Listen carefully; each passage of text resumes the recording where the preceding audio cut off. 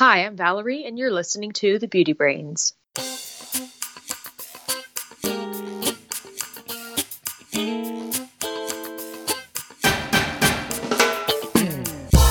Welcome to The Beauty Brains, a show where real cosmetic chemists answer your beauty product questions and give you an insider's look at the cosmetics industry. This is episode 208. I'm your host, Valerie George, and with me today is my co-host, Perry Romanowski. Hey, Valerie. How's it going? Oh, it's good. I'm drinking some tea that has tepid water, but I'm looking forward to the show. I'm drinking tea with hot water, and I'm also looking forward to the show. On today's program, we're going to talk about, of course, a couple news stories that came up and answer your questions about, is there a bar shampoo or bar conditioner that works as well as the ones out of a bottle? Why can't everyone use retinol? Is sugaring dangerous? And does it work as well as waxing? And finally, do peptides have an effect beyond moisturizing, and is there a best one to pick? Are you ready? I am ready for that. Hey, I like to do a little bit of inane chit-chat before we start, but you know what I did last Friday? What'd you do? My wife and I went to a spa for 2 hours. Oh, wow. How was it? Was it your first spa experience? No, I've actually been to this place before. It's more of a bathhouse than a spa, I guess. But essentially you go in there, you're wearing swim trunks or whatever, and they have a salt pool where you can float, and then they have music in the water so you can hear it. Then there's whirlpools and steam rooms and cold plunges. Wow. But I bring this up because they had a big salt lick. Although I don't think you're supposed to lick it, but it was this gigantic mound of salt. And then you're supposed to, I guess, exfoliate with it. So rub it all over your body and then rinse it off. And I did that, and boy, my skin felt very, very smooth. Oh, wow. Very cool. The big problem with it, though, was that all the salt kept getting stuck in my chest hairs. I think I still have some in there. Really? Yeah, it's awful. When I was working at Alberta, we had bought the St. Ives brand, and so we had the St. Ives apricot scrub. Mm-hmm. And everybody was given, at the company, a sample, and the president was out there, and she's like, hey, you all should use this product. This is a great product. Here, I want everybody to use it. I'm giving everybody a sample. And I used it, and the little walnut shells were stuck in my chest hair and were there for weeks. I can't exfoliate. Oh my gosh. Hey, I'm looking forward to seeing you coming up this weekend. Yeah, I can't believe you're coming to LA. For those of you who didn't listen to last week's episode, Perry is coming to Los Angeles for Green Beauty Night, which is an event put on by another podcast called The Eco Well, and he'll be on a panel. And I live in LA, so I'm super excited that Perry's coming to town. Yeah, that'll be fun. I think that's on Saturday. I'll put a link to that event in the show notes. Yeah, we'll probably do an Instagram Live or a little get-together maybe at a hotel bar or something like that. So stay tuned to our Instagram account where we will make that announcement if you're in the LA area. Yeah, that'll be fun. Speaking of fun, how about some beauty science news? Let's do it.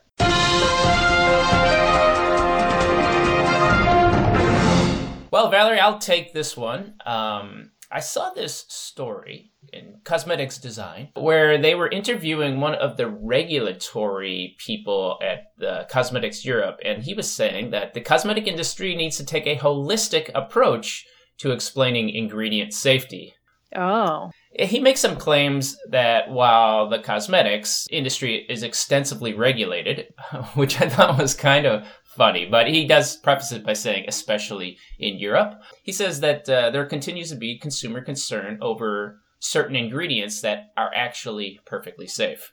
So that's just for consumers. That is the view from people inside the industry and these ingredients that we use. I mean, if you're going to be honest about the safety information, the ingredients we use them at safe levels. And that's what the scientists and the regulators in the industry think. Now, the marketers don't always think that, right?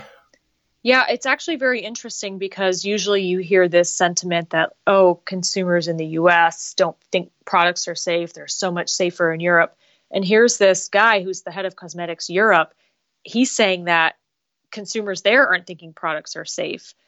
despite the fact that they do have safety. So it's interesting that even with such quote unquote extensive regulation, people still have this perception that what they have isn't safe. That's interesting. Exactly. And first he blames a few things, the rise of digital media, and he says that it's the goal of the EU regulators to address this problem in the coming years. And then he goes on to say that one of the problems are these product scanning apps. For example, he says that they were, quote, a little misleading and unduly alarming. Oh, like the app like Think Dirty or something like that? Yes, those kind of apps that where you can scan the thing and it'll tell you if there's some sort of dirty ingredient in it. But yeah, those weren't put together by people who know toxicology. Those are put together by fearmongers. So he says that the industry needs to do a better job of explaining to consumers how synthetic chemicals are not inherently more dangerous than natural ones. And he thinks that if we take a holistic approach to explain why ingredients in cosmetics are safe, that is going to help reassure consumers. I have to say, the guy seems a lot more optimistic than me. Yeah, me too. I mean, I think there are he touches on a few reasons that consumers are misinformed, but I think there are a few more important reasons why the problem of chemophobia propagates. I blame it on a few things. First, there's the cosmetic marketers. Amen. Yeah, I mean, truthfully, like the small and the new companies, they can't make products that work better than the products that big corporation makes. Now, they can make products that work pretty much just as good or good enough, right? But they don't have access to the same like R&D or time or consumer testing. They just don't have that ability. And so when you can't make a product that works as well as a competitor, you have to find some other way to compete. They also can't compete in terms of advertising, like P&G, L'Oreal, Unilever. Those guys have a ton of money to spend on TV commercials to build up their brands. Small brands just don't have that, so they rely a lot more on social media. And well, the main way that you get attention on social media is that you say controversial things, right? Telling the people that ingredients in their competitors' products cause cancer is pretty much an effective way to get people to not use those products. Well, I think cosmetic marketers, it doesn't exist only at small or new companies. I will say that even at large companies, these organizations have excellent marketing departments because marketing sells products, even if it's not, the truth. That's why we exist, to really tell you about the science behind your beauty products. But, the cosmetic marketer thing, it's at all companies, and it's a worldwide staffing perspective. I'll say that companies have, like, even, I was working with an R&D lab in Europe at one time, and even they were like, the marketing team. And so I was like, that's so good to know that this battle between R&D, who I think are like the truth seekers, and marketing exists worldwide. It was pretty funny. I completely agree that this is a problem with both small companies and big companies. The next thing that I think is there's the problem of the media. Mm-hmm. Similarly, stories about products that are causing cancer or otherwise scaring people are much more interesting than those that tell the truth. I mean, which article would you read? Say the headline is your baby shampoo causing cancer? Or the headline is, baby shampoo continues to be perfectly safe. You're just not going to click on the one that says everything's fine. Boring. Right. And then there's places like Netflix who put out these scary documentaries like The Goop Lab or their other awful one, Stink. And they sort of get more attention than sort of less provocative series like A User's Guide to Cheating Death. Because fear just attracts more attention in a way that truth-telling doesn't. Mm-hmm. And then, of course, there are the pseudo-experts. Anyone can write anything about anything on the internet, and they can get attention. I mean, actual experts get drowned out by people who are more effective communicators on social media. Scientists are also busy in the lab doing science, so they don't necessarily have time to get on social media and publish consistent content, which is really required to build a fan base. I mean, if you want to do social media right, you really have to dedicate a lot of time to it. Yeah, and when you're doing that, you're not doing science. I will say the other thing about experts being able to come out and speak the truth is I do a lot of work during the day, and there's only so much I can share just because I'm not privileged to discuss everything I'm doing. So everything I personally publish on social media has to be my own work, has to be on my own time. So that's challenging too. And there are a lot of chemists who work at companies with really strict social media policies. So really a lot of the independent scientists you see are independent scientists speaking to work. Absolutely. Actually, the Beauty Brains, when we started, Randy and I both worked at a company, and if the company would not have approved us doing the Beauty Brains. In fact, we used to write articles for trade journals, how-to stuff for other cosmetic chemists in the industry. No secrets or anything. And we had to run all of those by our management before they would even get published. So when you work for a company, you are not necessarily free to say whatever you want. All views my own and not that of my employer. I have a disclaimer on pretty much everything I do. It is interesting that that Instagram site Estee Laundry and how they sort of maintain an anonymity. They probably work for a company that wouldn't allow them to do it. Yeah, at least not what they're doing. Exactly. Yeah. So just to wrap this up, what can the industry do? I don't really know. I'd say the most important thing would be for industry brands to stop propagating BS that they know is fake. I mean, all these clean beauty brands are really harming the industry. And unfortunately, I see the big companies starting to do this too. Ugh. What really needs to happen is that consumers have to stop falling for these sensational stories too. They need to stop supporting brands that participate in fear marketing. Your cosmetics are not harming you, and brands who claim to be the clean brands, they're just not safer for you than the brands that don't claim that. All right, Valerie, I'm off my soapbox there. All right. I basically agree with what you said. Well, I found an interesting story this week. Scientists discover UV protection may not be enough to prevent sun damage. Uh-oh. Yeah, so pretty much if you walk on planet Earth and you exist as a human being, you may know that the sun can damage your skin. It can burn it. It can cause blisters. It can cause skin cancer, all that kind of stuff. So we all know that you need to have some sort of sun protection, even going back even into historic times. We covered ourselves from the sun. We protected ourselves from its rays. Heat is tiring and exhausting and all that kind of stuff. So no news there. But scientists at Newcastle University in the UK did a study where they looked at all the components of the sun's rays. So not just ultraviolet light, but visible light and infrared light, and found that it also damaged the skin. So a lot of skincare brands provide products for ultraviolet protection, which helps prevent wrinkles, pigmentation, burning, but they say it may be beneficial if your product also has products that can protect against infrared light and visible light, because they found that while it didn't damage the top layer of the skin's dermis layer, cells in the dermis layer were damaged by visible and infrared light as well. So you didn't see stuff on the top, but you saw it in the bottom, and it's not good.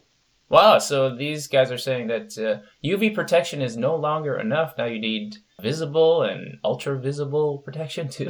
Visible and infrared, right. So yes. While those don't cause sunburn and they're not known directly to be a skin cancer risk, they do cause other detriments such as premature aging, uneven skin tone, loss of elasticity, and all that. So yeah, they just recommend cover yourself pretty much. Just practice sun safety, be sun smart, get out of the sun, wear sunglasses. Or stay in your house or live in a cave. Yeah. So I wonder, I've seen infrared pop up every now and again. And I know that within the last 10 years, there have been a ton of studies, at least on visible light and hair damage. But yeah, just interesting. I wonder if we'll start to see more products pop up that aren't just about UV or pollution, but UV, visible, infrared, like all these light sources. I know we're seeing blue light a lot already, which comes from your light, yeah. your computer screen or your iPad or whatever. But yeah, or this LED light on my microphone here. Oh. Yeah. No wonder I have that spot on my cheek. Yeah, not a big story, but just something I thought, are we going to start to see more products popping up, or at least more research being done in this area? Yeah, look for that in 2020. Yeah, let's get to some questions. Look, Valerie, we have an audio question. Hey, Perry and Valerie. I'm Jennifer from Oregon. It's becoming increasingly important to me to seek out beauty products that incorporate minimal packaging.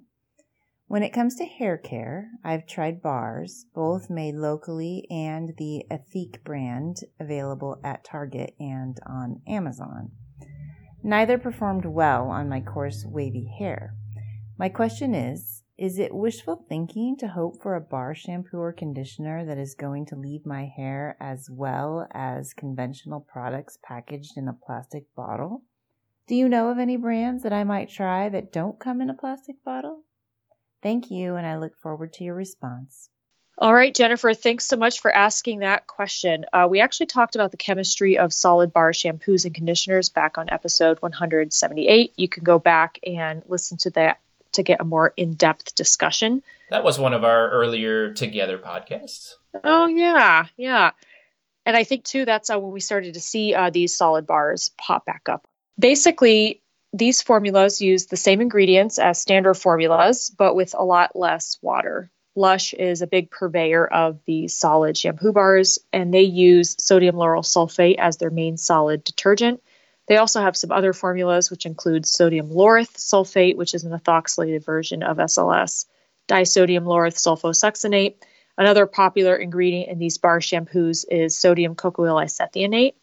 These are all standard shampoo ingredients that you would find in a traditional shampoo in a bottle, and you can also find them in the bars.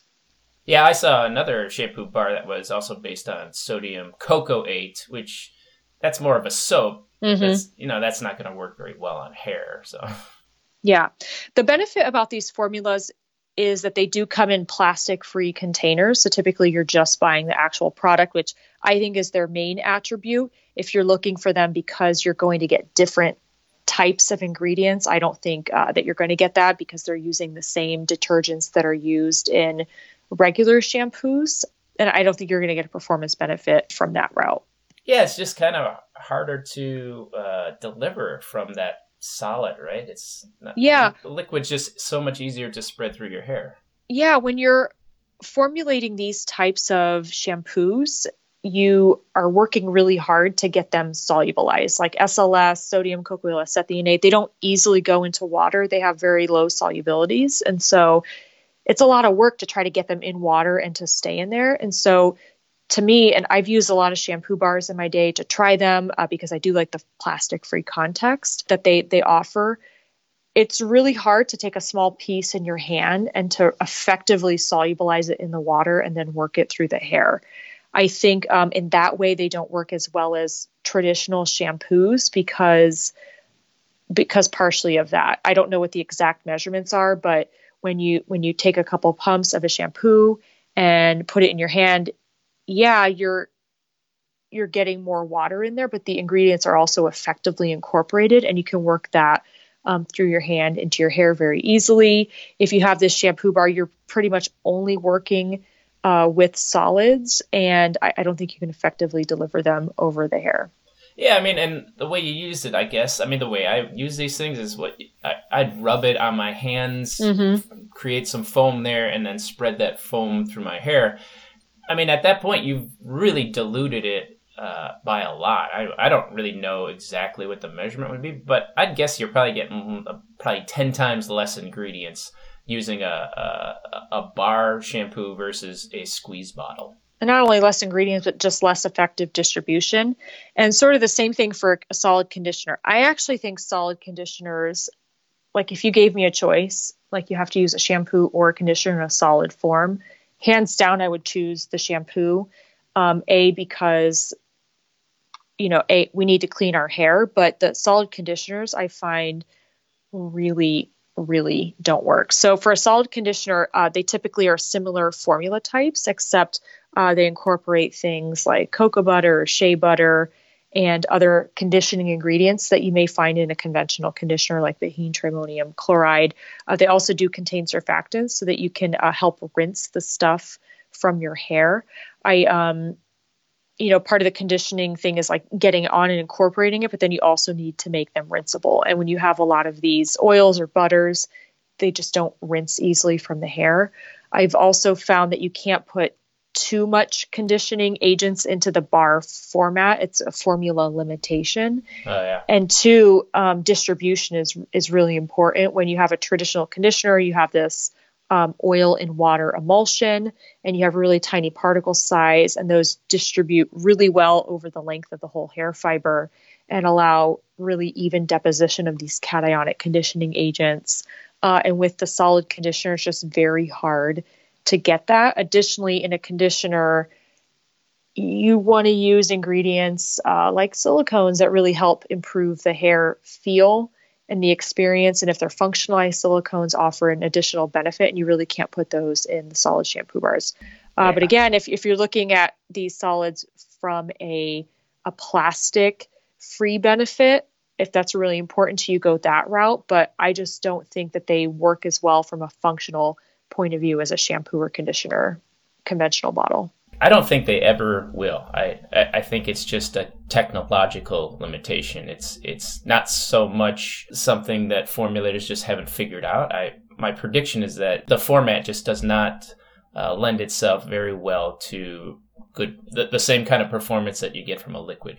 Exactly. Yeah. And two, I have used a lot of these again, and I've left them in my shower, and they're not shower friendly. You got to be able to store them in a good place. They kind of, ooze over time. You know what you need? You need like a plastic container where you can just put it in. You're bad. Well, what do we have next? Our next question comes to us from Amy. Amy says, "Hi, Beauty Brains. Love your podcast and watching my friends get angry as I debunk their crazy claims."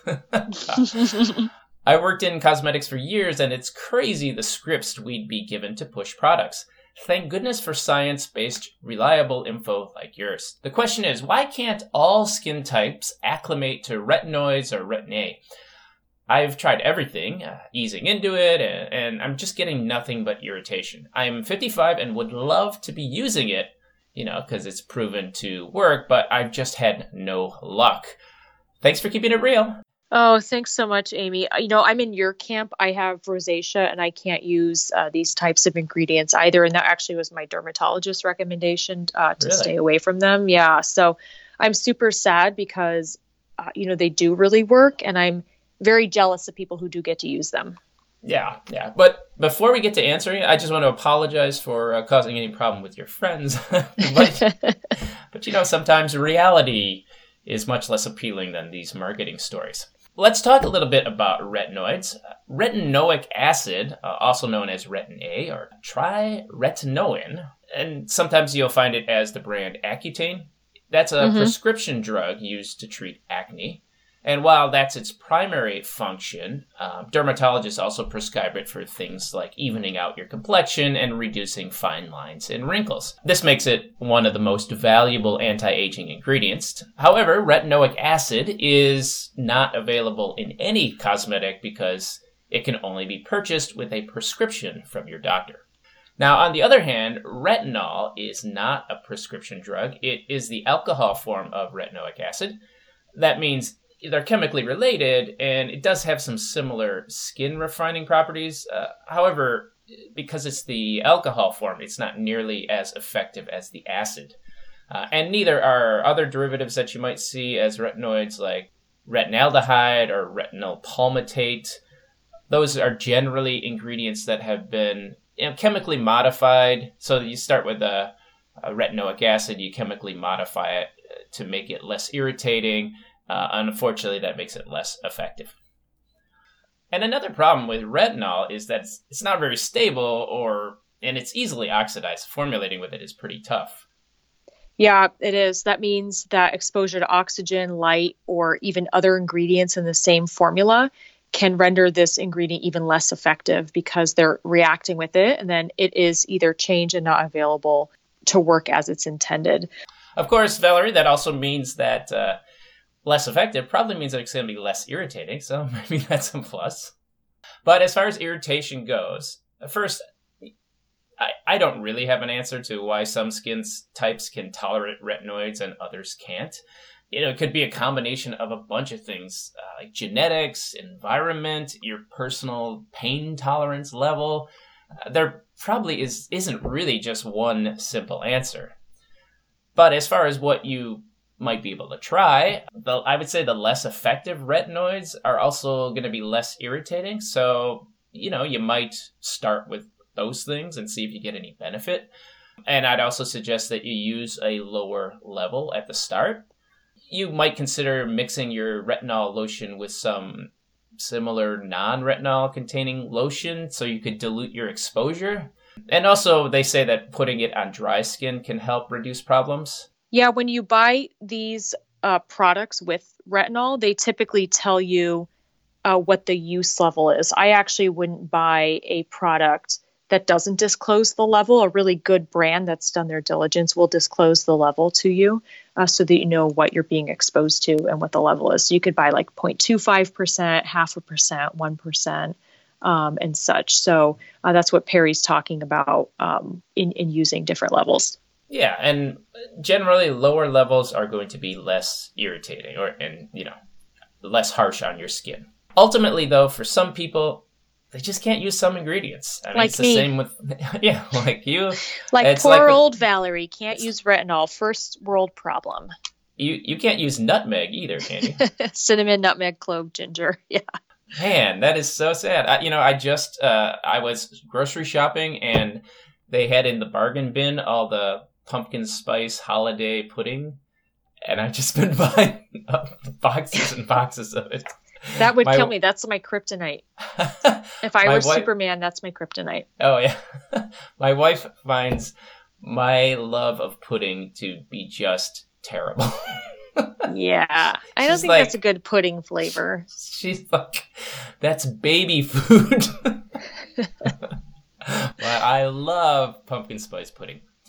Anyway, unfortunately, we don't have cures for the problems of not being able to tolerate certain ingredients.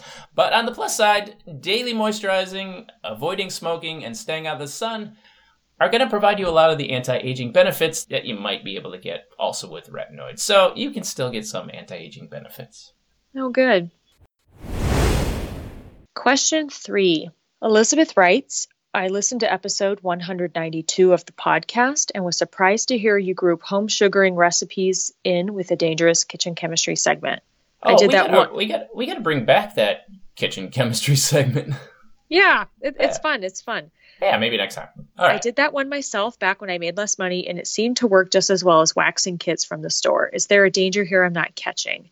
These days, I make more and get my legs waxed at a salon. In the last salon I went to offered sugaring as well as waxing, though they certainly weren't using the home recipe kind. They claim that the sugar sticks less to the skin than wax, but just as strongly to the hair, so it's less painful. I couldn't tell any difference myself. Do you think that claim is true?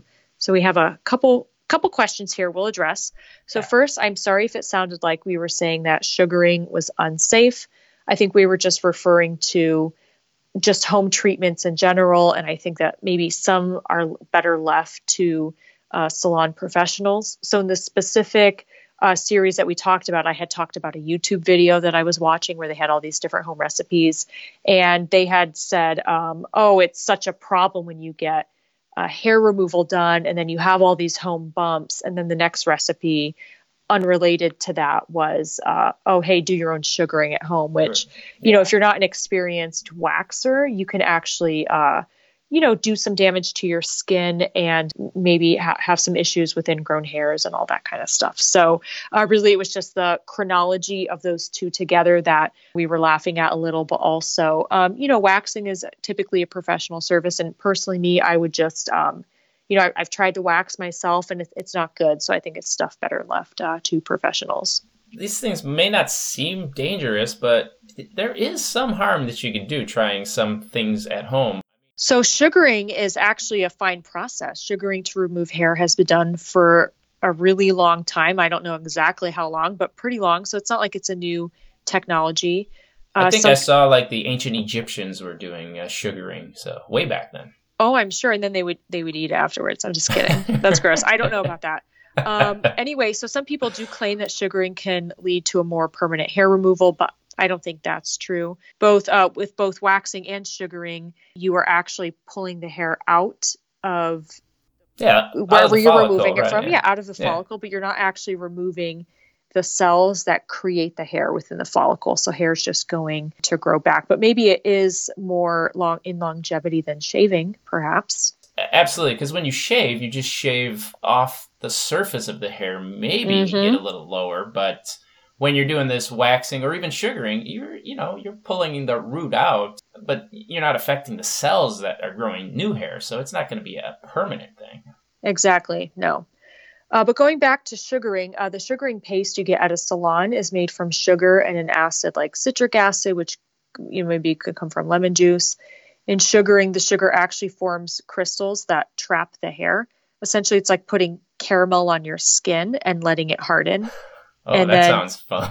and then it Jeez. sounds delicious actually. Yeah. But you put it, it's like putting caramel on your skin. Caramel's made from sugars, right, that have set up a crystalline structure to be stretchy Sure. like that. And then you rip it off.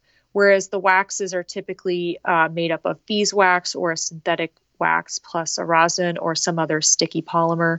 The sticky polymer attaches to the hair and then comes out when you pull out the product. So they work in the same way basically, and basically both can hurt.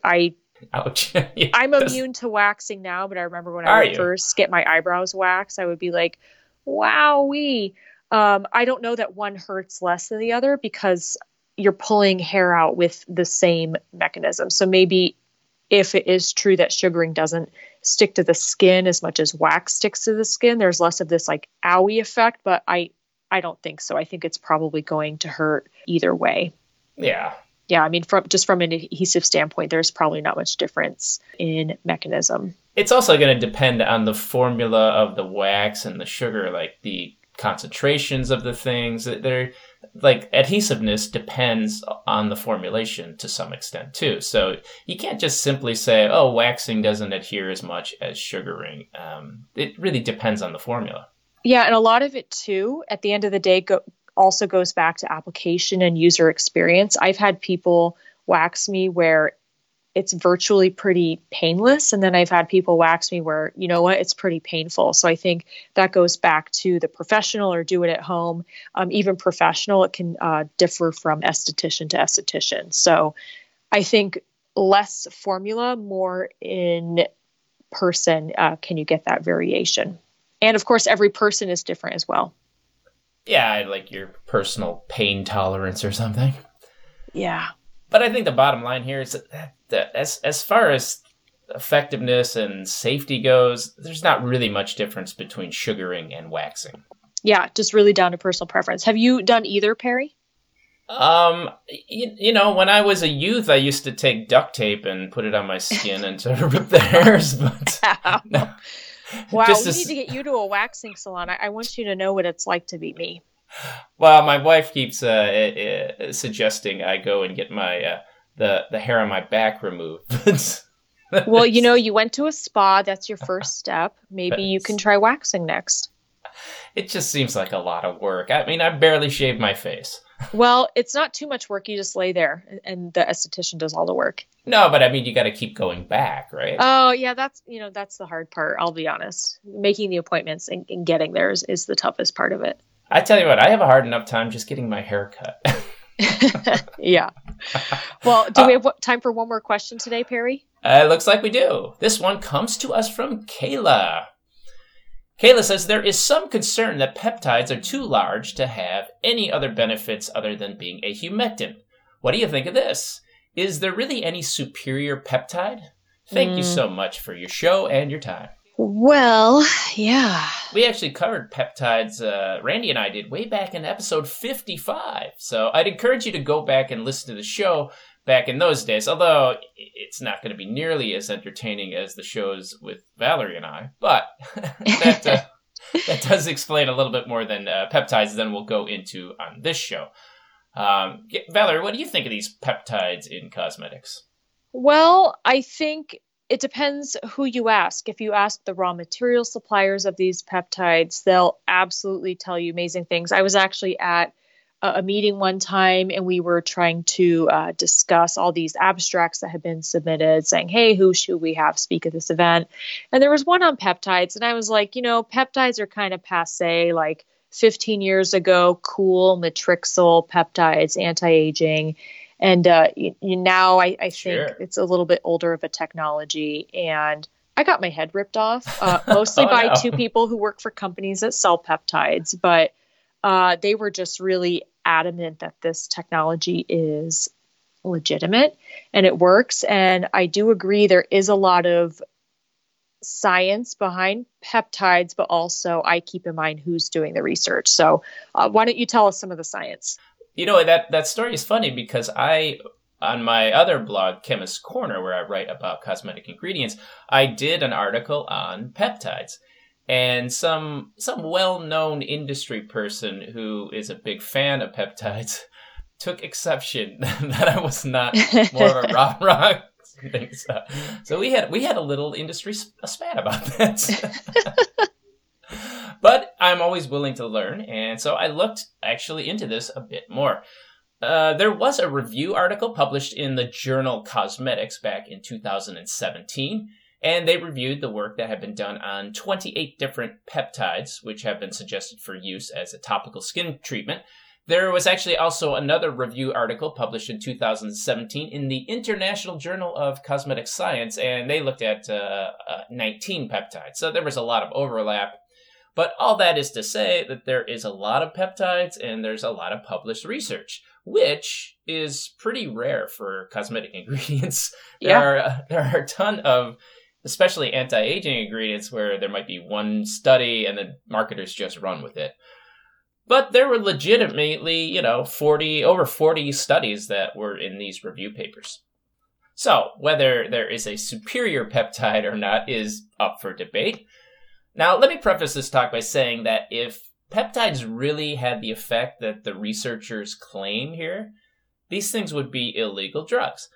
Peptides are said to stimulate collagen growth, stimulate elastin. Cosmetics are not allowed to stimulate your biochemistry. They're supposed to stimulate keratinocyte growth. They're supposed to stop cell apoptosis and just a number of other things that affect the body's biochemistry. That's the whole point of what these peptides are in your products for. And it's just not legal for cosmetics to interfere with the body's biochemistry. All right, so there is that. This is really one of the reasons that claims about peptides remain pretty vague in general. If they came out and claimed what they really want to claim, these brands really want to say, this product is going to stop the formation of wrinkles and it's going to rebuild your skin. If they said that, their products would be illegal, so they go more with it reduces the appearance of wrinkles and helps with your skin tone. Yeah, we still have to stick to cosmetics claims, right? Because these aren't approved drug ingredients, so we have to use really gentle claims, yeah. Right, no matter what the research says, you can't always say the things. So let's look at what has been proven.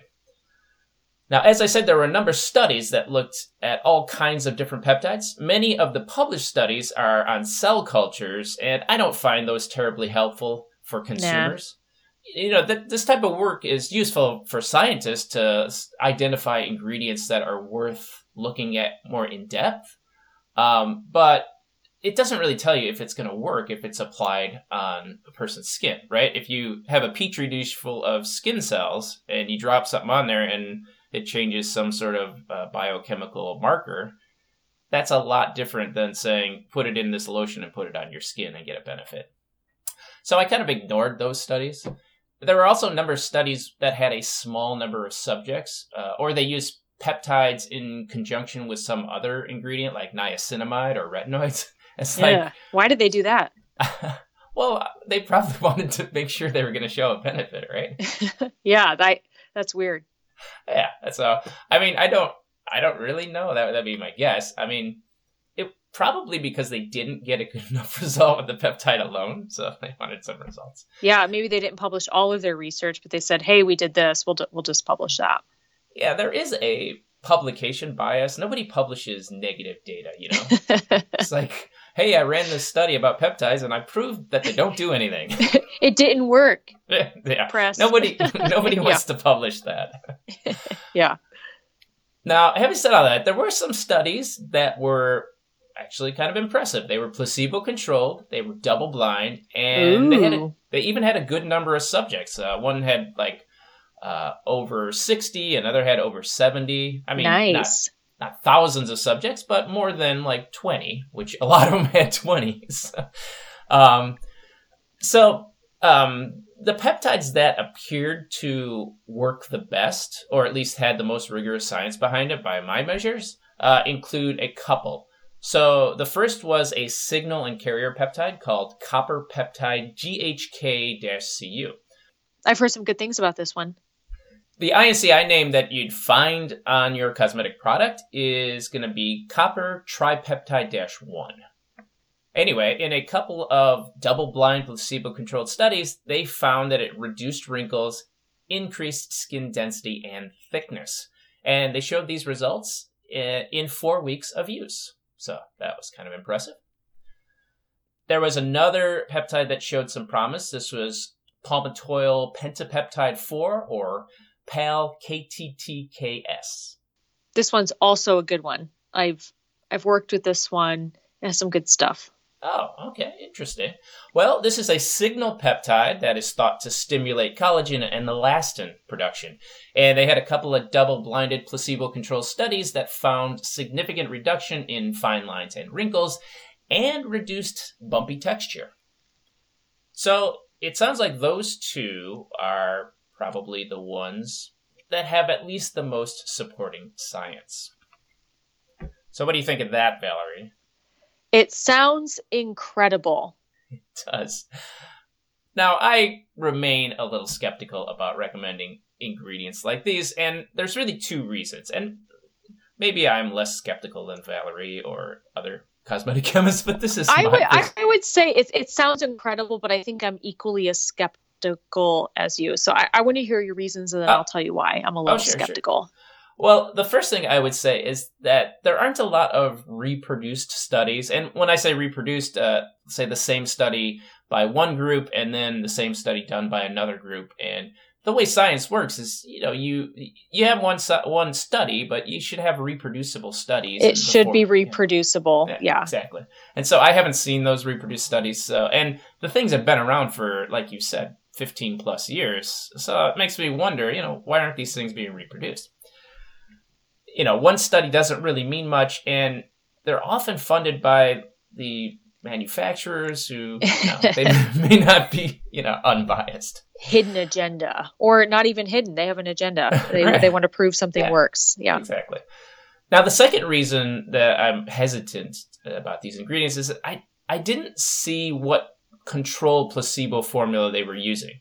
So there's a trick that researchers can do.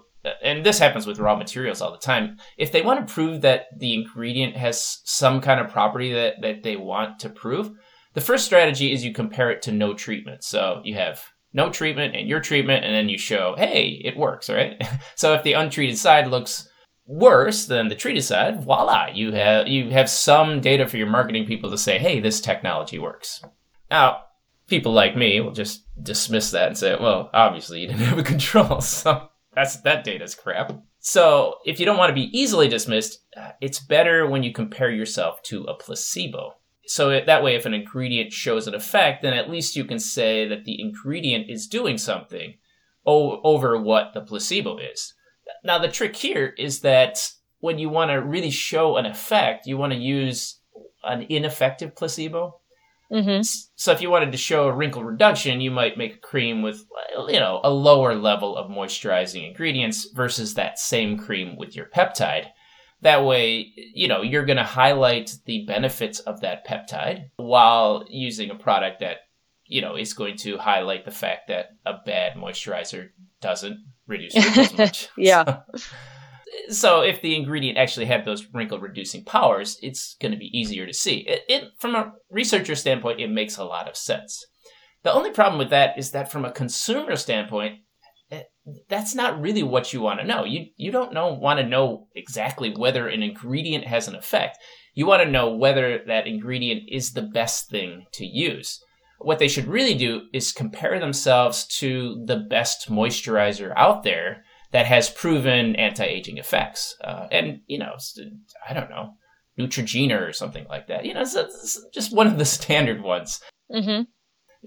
Because consumers don't really care about the ingredient per se. They really want to know whether the overall treatment is the best. If the peptides don't work better than a good moisturizer, then they're not really worth paying that extra money for, right? Yeah.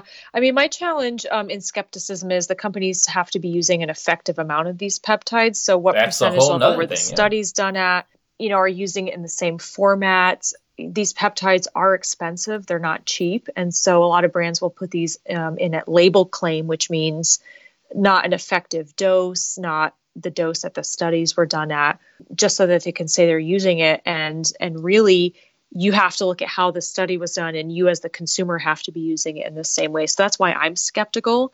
This is actually why I didn't stay in skincare and I moved to hair, because with skin, it's like, yeah, I put this cream on with these fancy peptides, but I have to wait years potentially to see if I really did look younger, but then I have no comparison. Yeah, or at least a month later, right? I aged anyway. Yeah. That's why I'm skeptical. And who remembers what their skin looked like a month ago? Exactly, yeah. So anyway, if you are sold on peptides, though, in skincare, and there is some science behind it, the ones that have the best science behind it are copper tripeptide-1 and palmitoyl pentapeptide 4. So that's what you want to look for on the ingredient lists. I'll include a link to the research article about peptides in skincare in the show notes. Thanks so much, Perry. And thanks to you all for listening. I think that's all we have time for today. Yeah, we talked the hell out of this show, didn't we? Yep. All right, if you get a chance, go over to iTunes and leave us a review. That's going to help other people find the show and ensure that we have a full docket of beauty questions to answer. Also, follow us on our various social media accounts. On Instagram, we're at The Beauty Brains 2018. On Twitter, we're at The Beauty Brains, and we have a Facebook page. Hey, and if you enjoy the Beauty Brains, the fact that we don't have commercials and we're not selling our souls to Audible books and new mattresses, well, you can thank our good friends over at Patreon. And if you want to support the show, Patreon is the best way to do that. This is going to help keep the show ad-free. Valerie, there's some new beauty podcasts I've been listening to, and it's good information, but boy, it's hard to get through those commercials. A lot of ads, yeah. It's tough. I'm really thankful we don't do them. Yeah. Well, the best way to help keep us that way is to subscribe to us on Patreon. So just go to patreon.com/thebeautybrains and subscribe. Thanks again, everybody, for listening. And remember, be brainy about your beauty. Thanks, everyone.